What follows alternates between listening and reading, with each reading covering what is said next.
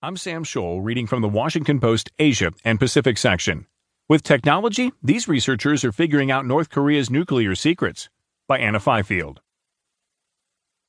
There were reports going around last month that North Korea had tested another solid fuel missile engine, a type of engine that can be deployed much faster than the older liquid-fueled ones. Kim Jong-un's media outlets hadn't bragged about it, as they had done previously, so the experts at the Middlebury Institute of International Studies Non-Proliferation Center got to work.